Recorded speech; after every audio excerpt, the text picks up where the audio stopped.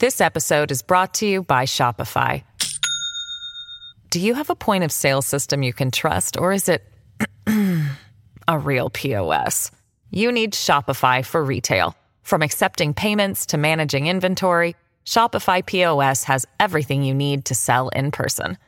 Go to shopify.com/system, all lowercase, to take your retail business to the next level today. That's shopify.com/system. Hey, it's Ryan Reynolds, and I'm here with Keith, co-star of my upcoming film, If, only in theaters May 17th. Do you want to tell people the big news? All right, I'll do it. Sign up now and you'll get unlimited for $15 a month and 6 months of Paramount Plus Essential Plan on us. MintMobile.com/switch. Upfront payment of $45 equivalent to $15 per month. Unlimited over 40 gigabytes per month. Face lower speeds. Videos at 480p. Active Mint customers by 531.24 get 6 months of Paramount Plus Essential Plan. Auto renews after 6 months. Offer ends May 31st, 2024. Separate Paramount Plus registration required. Terms and conditions apply if rated PG. Hello, everybody. This is Marshall Poe. I'm the editor of the New Books Network. NBN listeners like to read books and buy them. So we thought we'd tell you that right now, our friends at Princeton University Press are having a remarkable site-wide sale. You can get 50% off books, including ebooks and audiobooks, with the code 50, F-I-F-T-Y, at checkout until May 31. You can save some real money on Princeton University Press books. I encourage you to go there and check it out. Welcome to the New Books Network. Hello, and welcome back to New Books in Political Science, a podcast channel on the New Books Network. I'm Lamisa Abdelalty from the Maxwell School of Syracuse University. Today, I'll be talking to Kelly Bauer about her book, Negotiating Autonomy, Mapuche Territorial Demands and Chilean Land Policy. This book was published by University of Pittsburgh Press in 2021. The book complicates the conventional wisdom about technocratic politics in post-dictatorship Chile by examining the gap between discourse and practice in the country's indigenous land policy. Kelly, welcome to the show. Thank you for having me. Good to be here. I wonder if you could begin the interview by telling us a bit about yourself. Yeah, of course. So the quick introduction, I'm currently an assistant professor of political science at Nebraska Wesleyan University in Lincoln and currently awarded tenure. So I'm super excited that title will change in August. Congratulations. Thank you. And my research and teaching broadly focuses on identity policy and rhetoric in South America. And I do have some side projects on political science pedagogy that I also get excited about. So currently my work has been on indigenous rights, irregular migration, and human security. And most often I'm doing that in the Chilean context. And obviously there's a lot to follow these days about current events in Chile. So thank you for having me. Absolutely. So how did you come to write this book, Negotiating Autonomy? I think for a lot of people, it was the convergence of a lot of different events. So I started doing my PhD at George Washington, really interested in conversations about democracy in Latin America. I had spent a lot of time in undergrad doing that, spent a decent amount of time abroad. And as soon as I got to the graduate program, I realized that kind of the way I was thinking about democracy in Latin America was different than what a lot of literature talked about. And so it kind of took a while for me to figure out how to articulate that and kind of what my focus was. And specifically, I found a lot of conversations about democracy are really high level and really focused on elite politics. How do transitions happen and why does backsliding happen? And how do we end up with this number of, a Freedom House score, for example? And what really caught my attention is what I was really interested in is why do some people have within one country, such dramatically different experiences with democracy? So, we get this one number of what is a country's level of democracy, but within that dramatic variation and inequality in how people kind of live out that level of democracy day to day. That kind of motivated how I approached a lot of my research of, getting these very local personal experiences with types of democracy.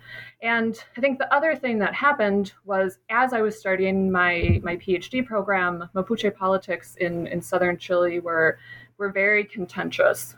So there was a Mapuche student in Temuco, is where I ended up living and doing a lot of my field research, who was killed by state forces in 2008, which is right when I started my PhD work. Another person was killed by the state in 2009. So kind of as I was starting to explore where specifically am I going to focus this interest of mine and kind of daily experiences with democracy, this was very much in the news. And it all kind of converged in a wonderful class with Henry Hale on ethnic politics.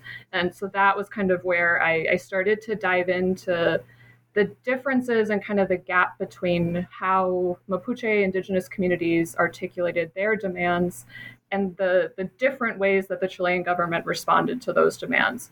So that led me to about a year and a half living in Temuco, which is 8 hours south of Santiago in Chile.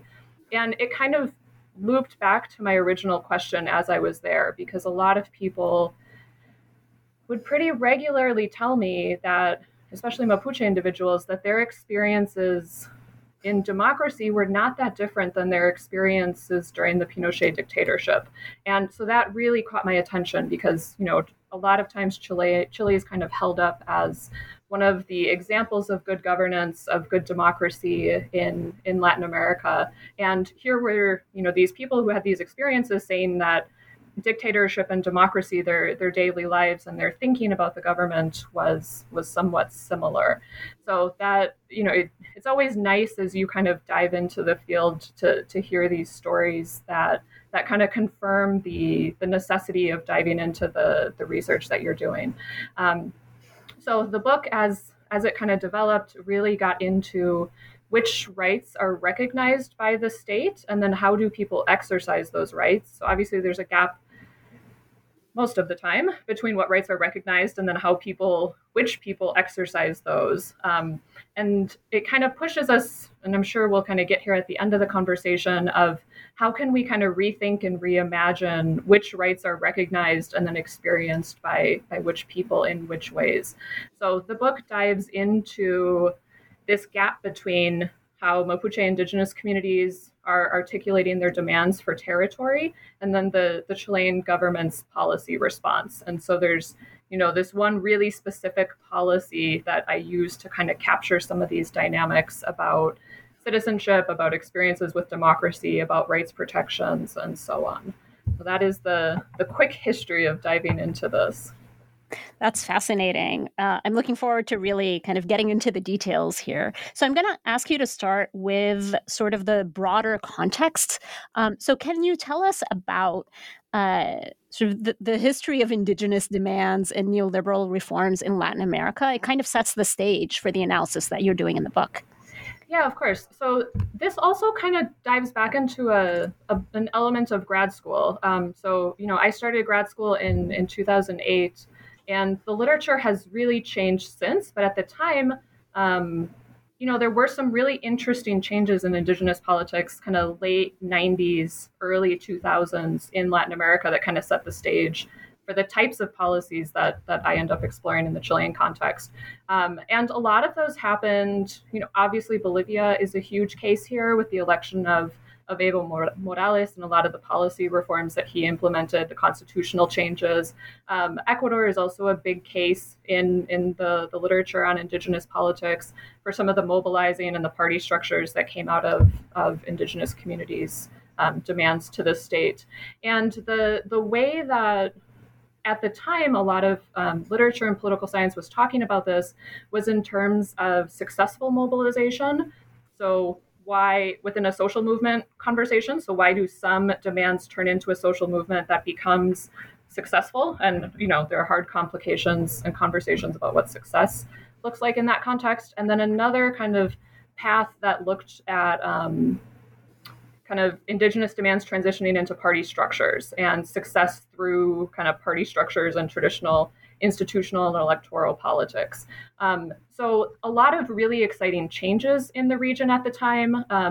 And one conversation that really caught my attention that political scientists were kind of less focused on, a lot of international observers started to observe this what they were referring to as a brecha de implementación, or an implementation gap between what rights were being recognized. And a lot of countries in Latin America had really exciting changes to the Constitution, recognition of indigenous communities, recognition of prior consultation, of different sorts of territorial arrangements.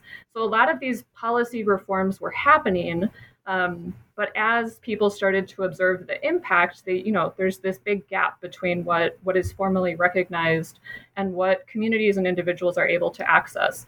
So the political science literature hadn't necessarily gone to that conversation as I was starting all this, but that gap between demand and access and policy implementation really caught my attention. So that's kind of what was happening within the region at the time. Chile is a bit interesting in that it has not gone through some of the reforms that other countries in the region has. So it's a bizarre case.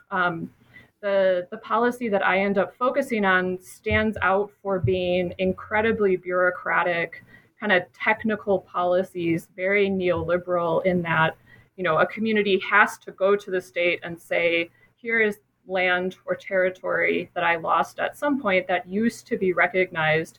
Can we work through this policy process to return that? So while other countries in the regions kind of did these broader, often national level reforms to recognize particular indigenous rights, Chile did not do a lot of those national reforms and instead does kind of these very narrow, specific, institutionalized policies, kind of a piecemeal approach to indigenous politics and responding to some of those demands. So that's kind of where the literature was when I started, and made me really excited to focus on this one policy. Chile's an interesting case. And we also, because it's such a piecemeal response that Chile implemented, we have tons of subnational variation in which communities got access to which land through this policy. So kind of ripe to figure out what are some of the dynamics of how people are living through this policy. That's very helpful. So I mentioned this briefly in my intro, but part of what you're doing in this book is you're pushing back against a conventional wisdom on governance in Chile. Can you tell us a little bit about this conventional wisdom or these common narratives about governance in Chile that you want to complicate in this book? Yeah, of course. So Chile, and this has been very much in the news, Chile was in 1973 when Pinochet came to power and later implemented a lot of neoliberal reforms. A lot of conversation in the literature talks about Chile being kind of the first and the fastest to implement these neoliberal reforms at a national level. And I think so a lot of our assumptions about Chile flow from the ways that reshaped politics. And if we kind of dive in to what neoliberalism looks at, we assume lots of privatization, we assume a small state, and we assume kind of these very technocratic types of governance where kind of it's on citizens to figure out as individuals how to work through these specific policy measures.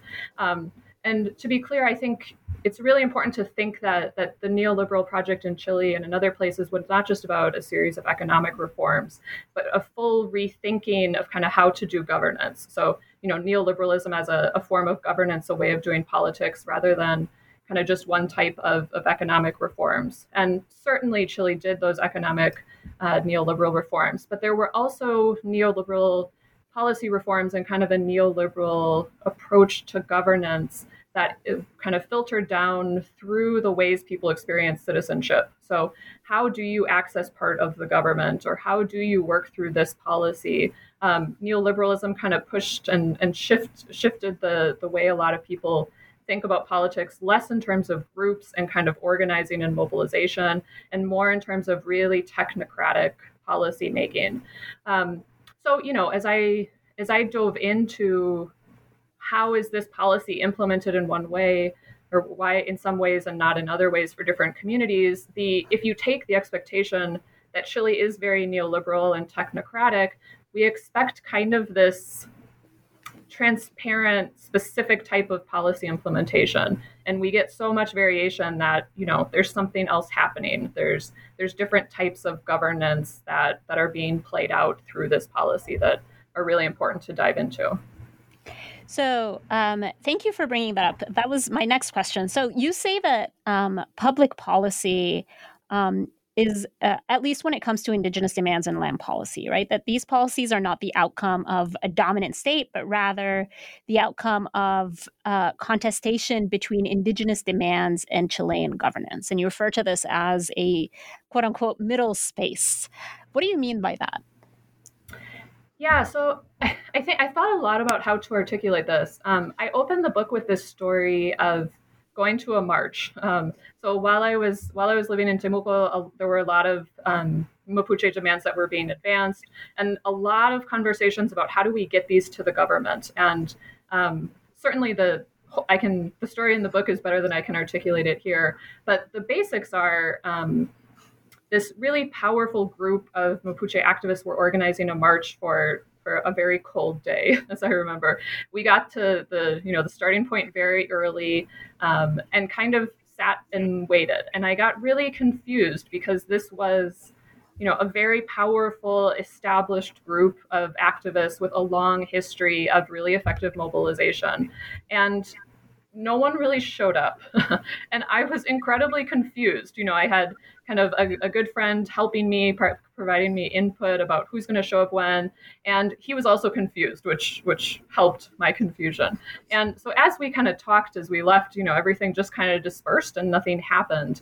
What I came to piece together, and I scoured the internet later, what the government had done is they knew that this group was going to articulate these demands for self-determination and degrees of autonomy that day.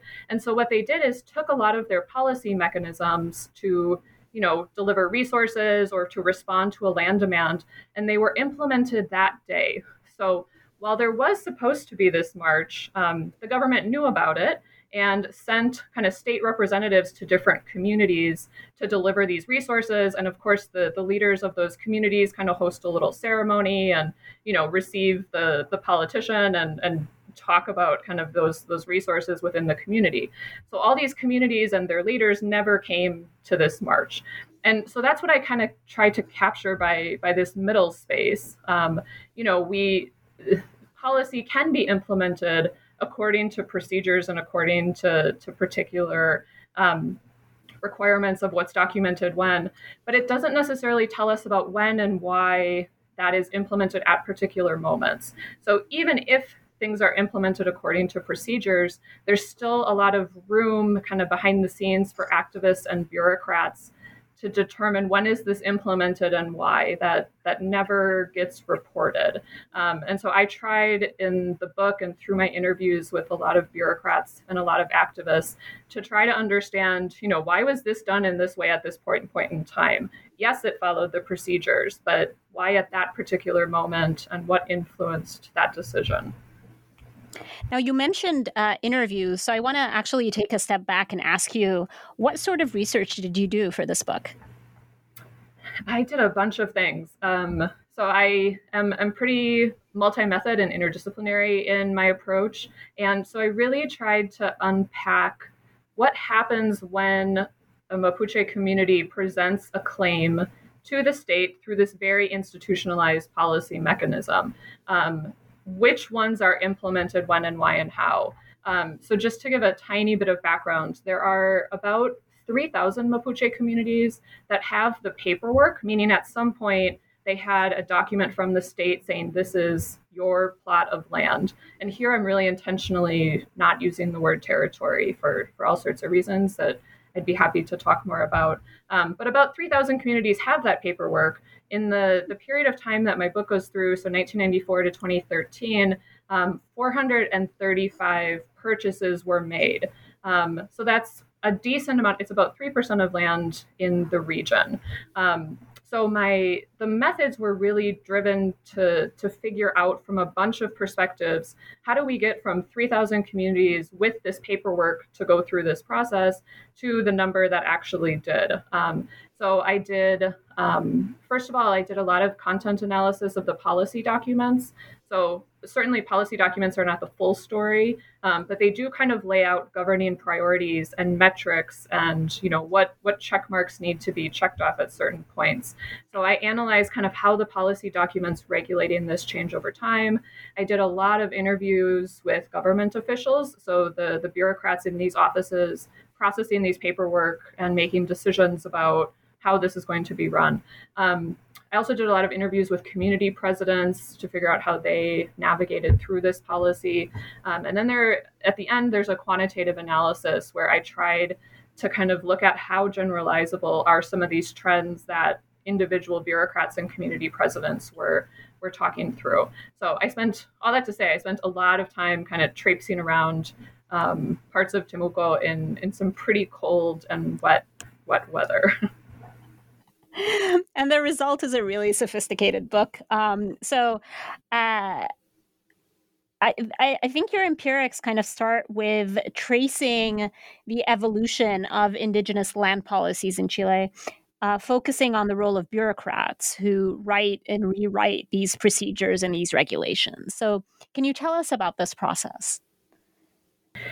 Yeah, so the policy starts in an interesting place. So the reason we get this policy is because of a lot of Mapuche mobilization and agreements at the end of the Pinochet dictatorship. So in the No campaign that ended up electing President Aylwin to transition from Pinochet to the first democratically elected government after the dictatorship, Mapuche communities had kind of negotiated a lot with that incoming government about what Mapuche demands would look like.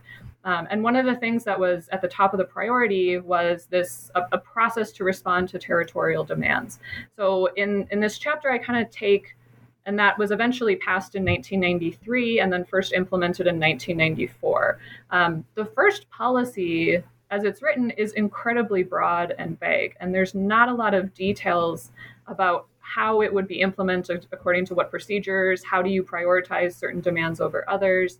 And from a lot of the interviews, a lot of people that were part of this early process told me that they really didn't expect it to be in high demand. They say we expected 30 or 40 communities to present demands. We didn't think this would turn into much, so we didn't specify the policy much. And really quickly over time, particularly in 1997, it was clear that there were kind of a pressure building up on this policy. So the bureaucrats over time, and a lot of times they would say to me, our bosses didn't care a whole lot how we were implementing these policies. So we just kind of internally figured out how we were going to organize and process these. And so I analyzed a bunch of policy documents that kind of specify these regulations over time.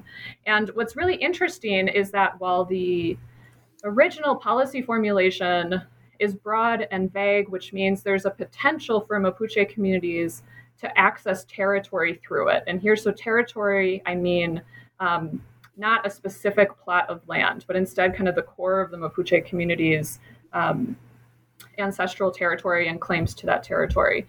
What happens over time is the bureaucracy and the bureaucrats working on this transition it to a really narrow view of land policy. And so they start to put in more and more metrics that kind of limit which communities are able to access which land. So it has to fulfill certain socioeconomic metrics, like it has to be enough land to provide for a community.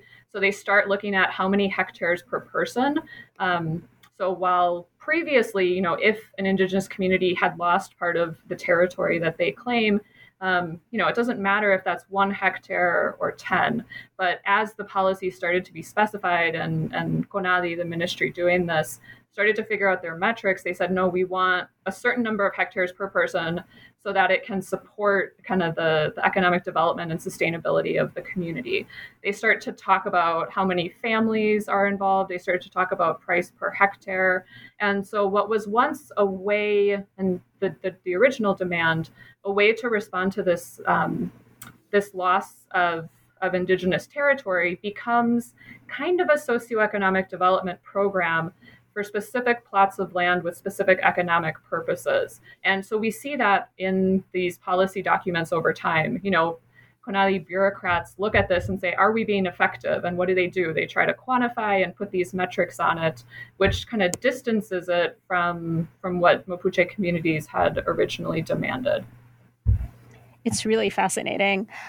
So after that, you kind of move from looking at policy formulation to thinking about implementation. And you look at sort of the implementation of policy processes across different administrations. You discuss what you call land for peace agreements. Can you summarize your findings there? Yeah, so I spent a lot of time tracking down different bureaucrats that worked on this policy over the 20 years that I was looking at. And like I said, they spent a lot of time trying to institutionalize these procedures. Now, what happens? Lots of Mapuche communities see this policy as a way to access sometimes territory and sometimes land. And so they start to mobilize. They know there aren't a lot of policy procedures around this, and they see some success of some communities receiving land or land being purchased for them through this policy. So we start to see kind of these pressure valves form of, CONADI bureaucrats are trying to implement this, and Mapuche communities are mobilizing, trying to kind of push their way to pressure politicians and bureaucrats to respond to their demands and not other communities' demands, or to kind of get it through this policy process. So we get this really fascinating dynamic that was a bunch of people referred to over time as apagando incendios, or putting out fires. And so what happens here is a lot of times the issue jumps above CONADI, the office implementing these. Politicians look at the region and see these tensions, see Mapuche mobilization. Sometimes there are fires, sometimes there are, things that catch national news attention in the ways that activists mobilize. And so other politicians, most often outside of CONADI or kind of above CONADI in the government hierarchy, look at this and say, we need to do something. We need to not have what's often referred to as the Mapuche conflict in the news, especially during political campaigns. And so over time, we kind of get these pressure valves building up, and higher levels of Chilean government kind of make a phone call to CONADI and say, we need to put out this fire. And so the chapter working with the interviews with the bureaucrats kind of shows that over time. So there's these kind of really dramatic quotes from the bureaucrats in CONADI who are doing day to day, where they say, we were trying to order this process, we were trying to support communities, implement this, and then we get a phone call. And so they talk about kind of this land policy being a way to kind of diffuse tension, but also the ways the higher levels of government increasingly kind of use it to political ends. And so this idea of kind of putting out fire was increasingly used, as I talked with politicians and bureaucrats, as kind of their approach and their motivation of why they implemented this policy at certain times. So certainly there are exceptions to that kind of follow through regular policy procedures, but there are a lot of phone calls that are made for particular communities at particularly important political points in time. This episode is brought to you by Shopify. Do you have a point of sale system you can trust, or is it a real POS?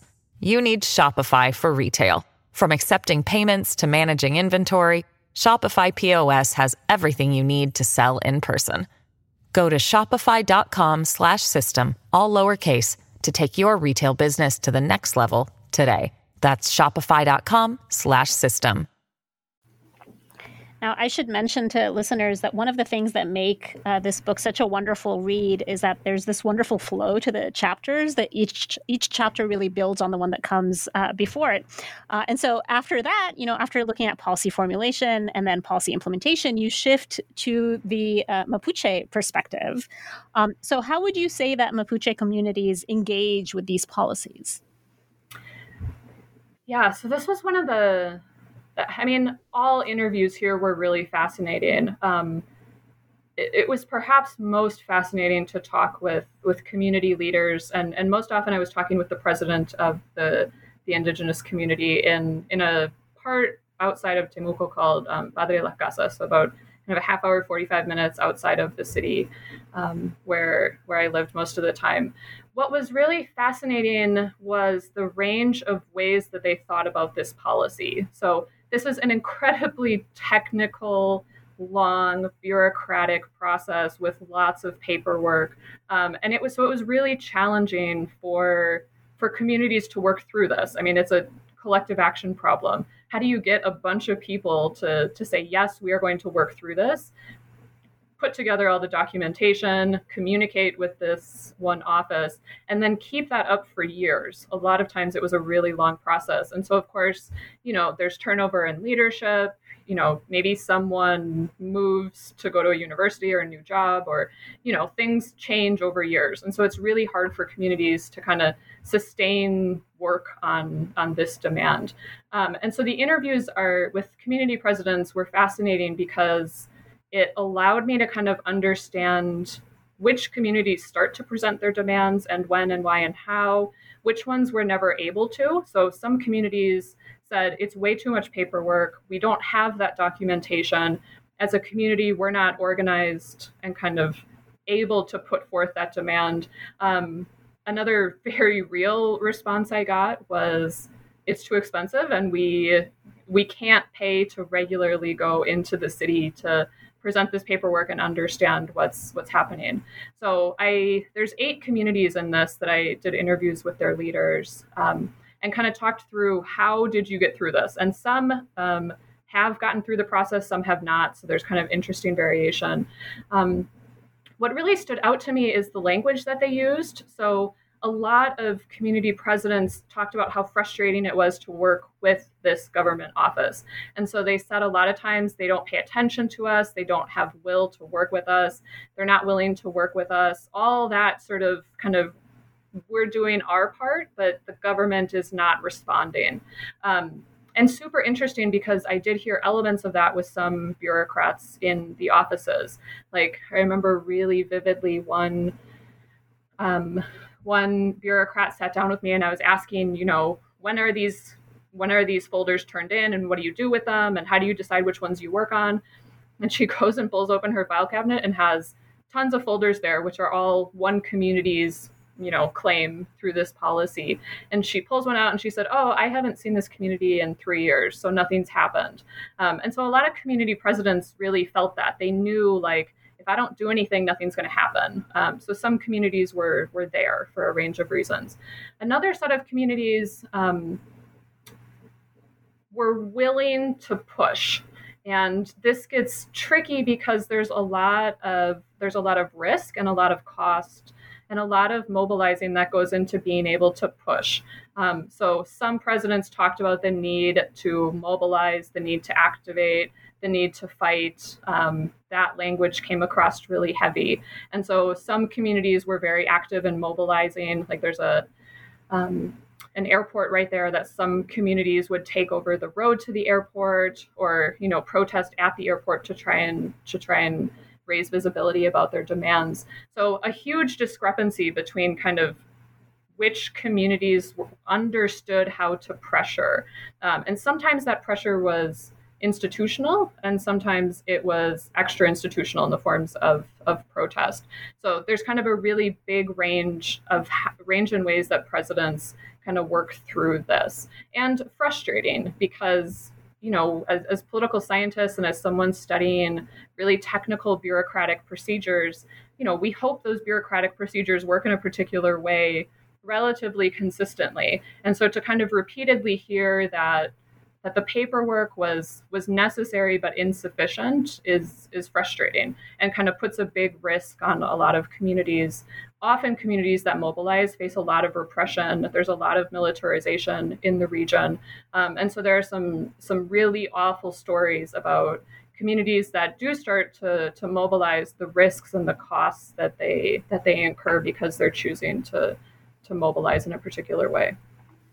And that comes across, I think, very clearly in your writing.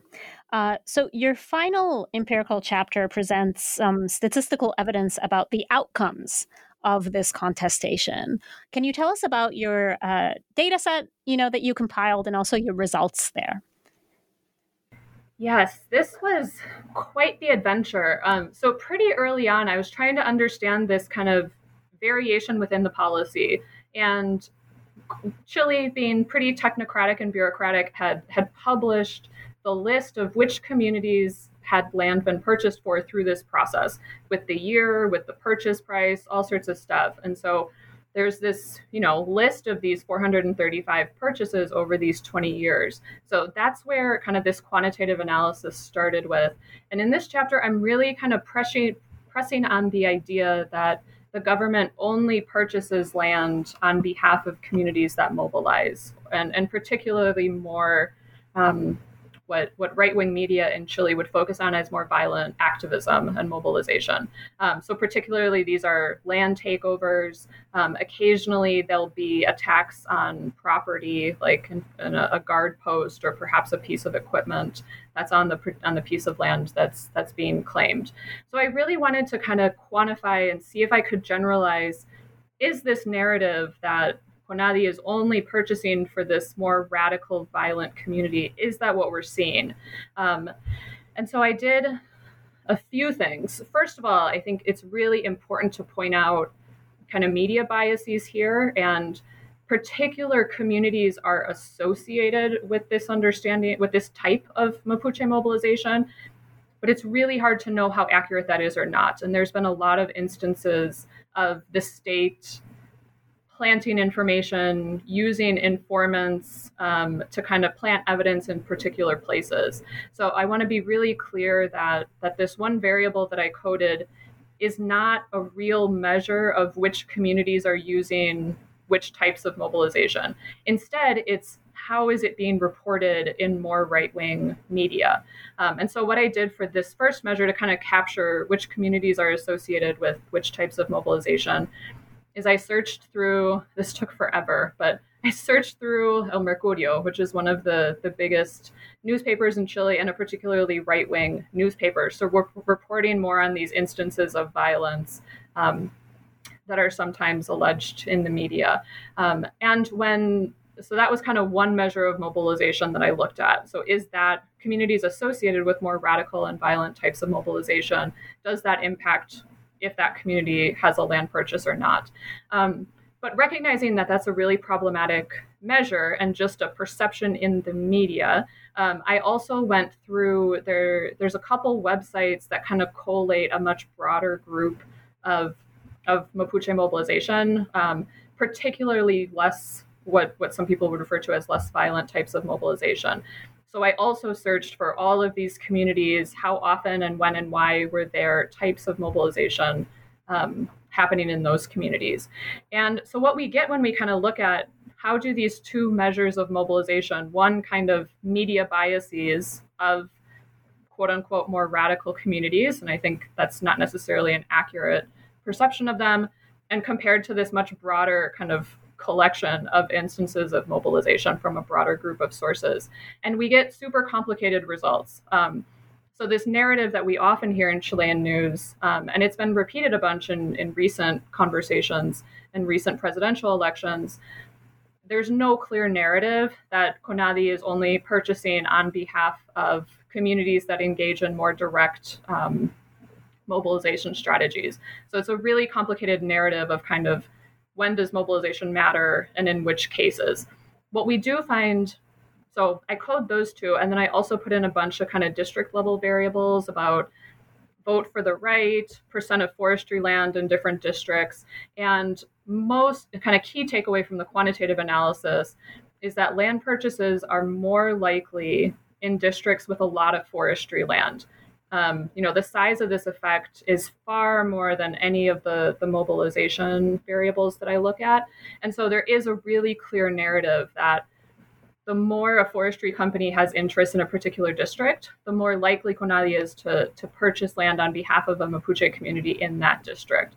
So we see kind of this protection and prioritization of political and economic elites in these districts where forestry companies have more influence. So if we want to kind of bring it all together, what what would you say are the implications of your analysis for Mapuche communities and for their ability to exercise territorial rights? I thought a lot about this question. I think they know this answer. I think the challenge is that broader Chilean audiences don't hear their answer that they've been providing for a long time.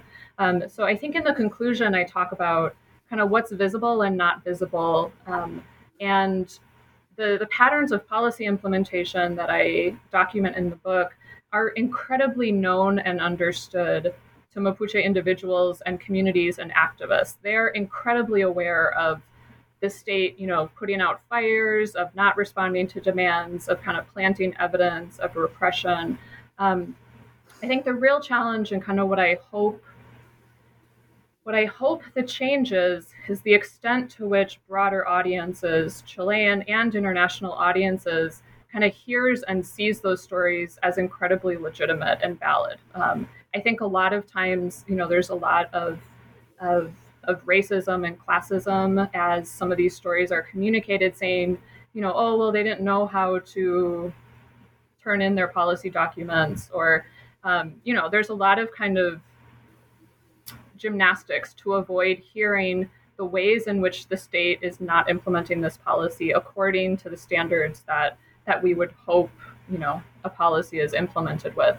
So in terms of broader implications, I think it's really important, especially as Chile is living through some of the big transitions that it's living through, to recognize that there's no one pattern of Chilean governance that's kind of strategically implemented at particular places. And unfortunately, kind of a protection of the hegemony of political and economic elites. I think that by and large is a conclusion of the book. The way that this goal of protecting economic and political interests gets implemented over and over and over through this one policy. So I think it's really important as Chile's kind of reimagining politics and citizenship to keep in mind the variation in how different people experience this, and kind of work to close some of that variation. Thank you. Now, in the epilogue, you express some cautious optimism about the potential for Chile to move past these governance patterns. I wondered if that's still the way you feel today. Oof, a bit. So the epilogue was, so I was really close to finishing the book. I think my final deadline to turn in kind of final edits was December of 2019. And those of you that follow Chilean politics, October 2019 is when the Metro protests started and really quickly escalate into massive mobilization. So you've probably seen the pictures of how many people showed up for weeks and for months. And what started as kind of Metro protests turned into a broad critique of Chilean governance, of neoliberalism, of Chilean citizenship, of the continuation of the 1980 Constitution, and turned into this moment of like, let's reimagine what governance and citizenship looks like. So I scrambled and wrote to my editor saying, like, I can't turn this in without addressing, what has happened in the last few months. So I ended up putting together an epilogue, and yeah, there's some cautious optimism there. I think where a lot of that came from, so, this book is very specific in its focus, and a lot of people asked me, both from academic audiences and friends that I made while I was living in Chile, kind of why? Like, why should we care about this? And so, I would have a conversation with them. And as soon as October 2019 happened, a lot of people started saying, they would be really proud and say, for the first time, I bought a Mapuche flag and took it to the protest. And so there was this really dramatic transition in kind of how people heard and understood Mapuche demands as part of this much broader critique of Chilean governance. So we saw a ton of protest signs saying, the Mapuche were telling the truth, or Mapuche community, please forgive us. Now we see and hear you. We saw a lot of those protest signs. There was also a lot of statues that were torn down, and Mapuche demands we're part of this broader conversation. So of course that leaves me a bit optimistic, and I think some of that has played out. So, Chile is currently working on rewriting the Constitution. So there's 155 people that are in the process currently, as I record this, in the process. I'm not sure when you all will listen to this, but as of April 2022, currently we're working on rewriting the Constitution. And there have been some really exciting proposals for that Constitution that have been approved and look like they will be in that final draft. Also, really exciting is some of the language that they're using and some of the representation that's been pulled into that process. So 17 of the 155 people writing the Constitution are Indigenous representatives. And so some really exciting shifts in kind of the ways of doing governance and the rights that are being written into that new Constitution. Now, I think I'm certainly still cautious because we've seen some backlash, right? So the patterns that I document in the book are not going away, and the ways of thinking are not going away. So there's been some concerning rhetoric from some, as exciting as some of the changes are, there's obviously resistance. As this becomes kind of a more national conversation, it's more politicized in particular ways. And so we've seen a lot of critiques of using the word plurinational from a lot of politicians. And we don't exactly know what's going to happen with this policy process that I go through in the book. So I think there's a lot of room to be optimistic and think about the rights and changes that are going to be implemented. But that doesn't address kind of where I started of like that implementation gap.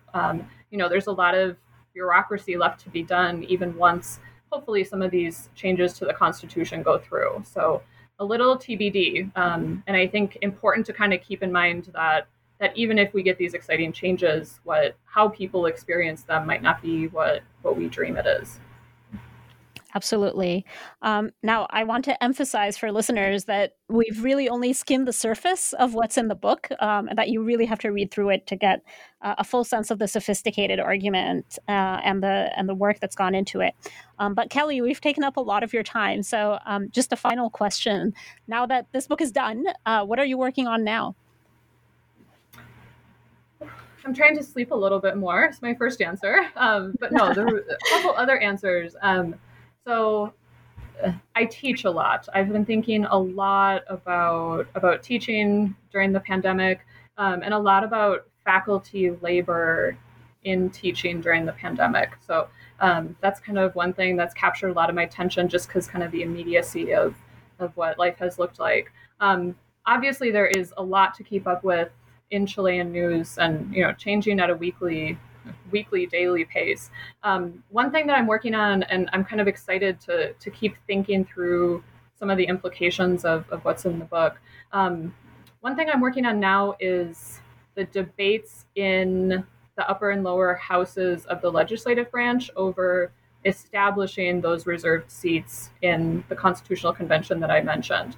So I'm looking at kind of the rhetoric through which politicians support and oppose Indigenous representatives. So I think that's a really fascinating place to kind of keep exploring kind of this contestation over what rights are recognized how, and what language is being used to justify yes or no, let's have these Indigenous representatives in that commission.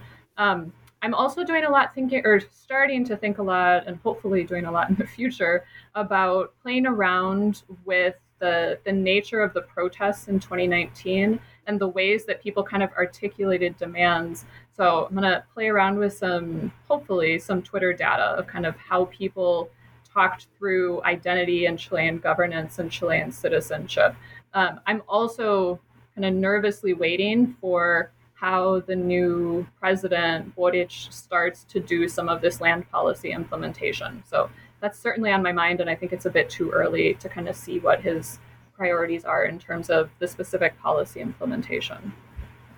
Well, those all sound like great projects.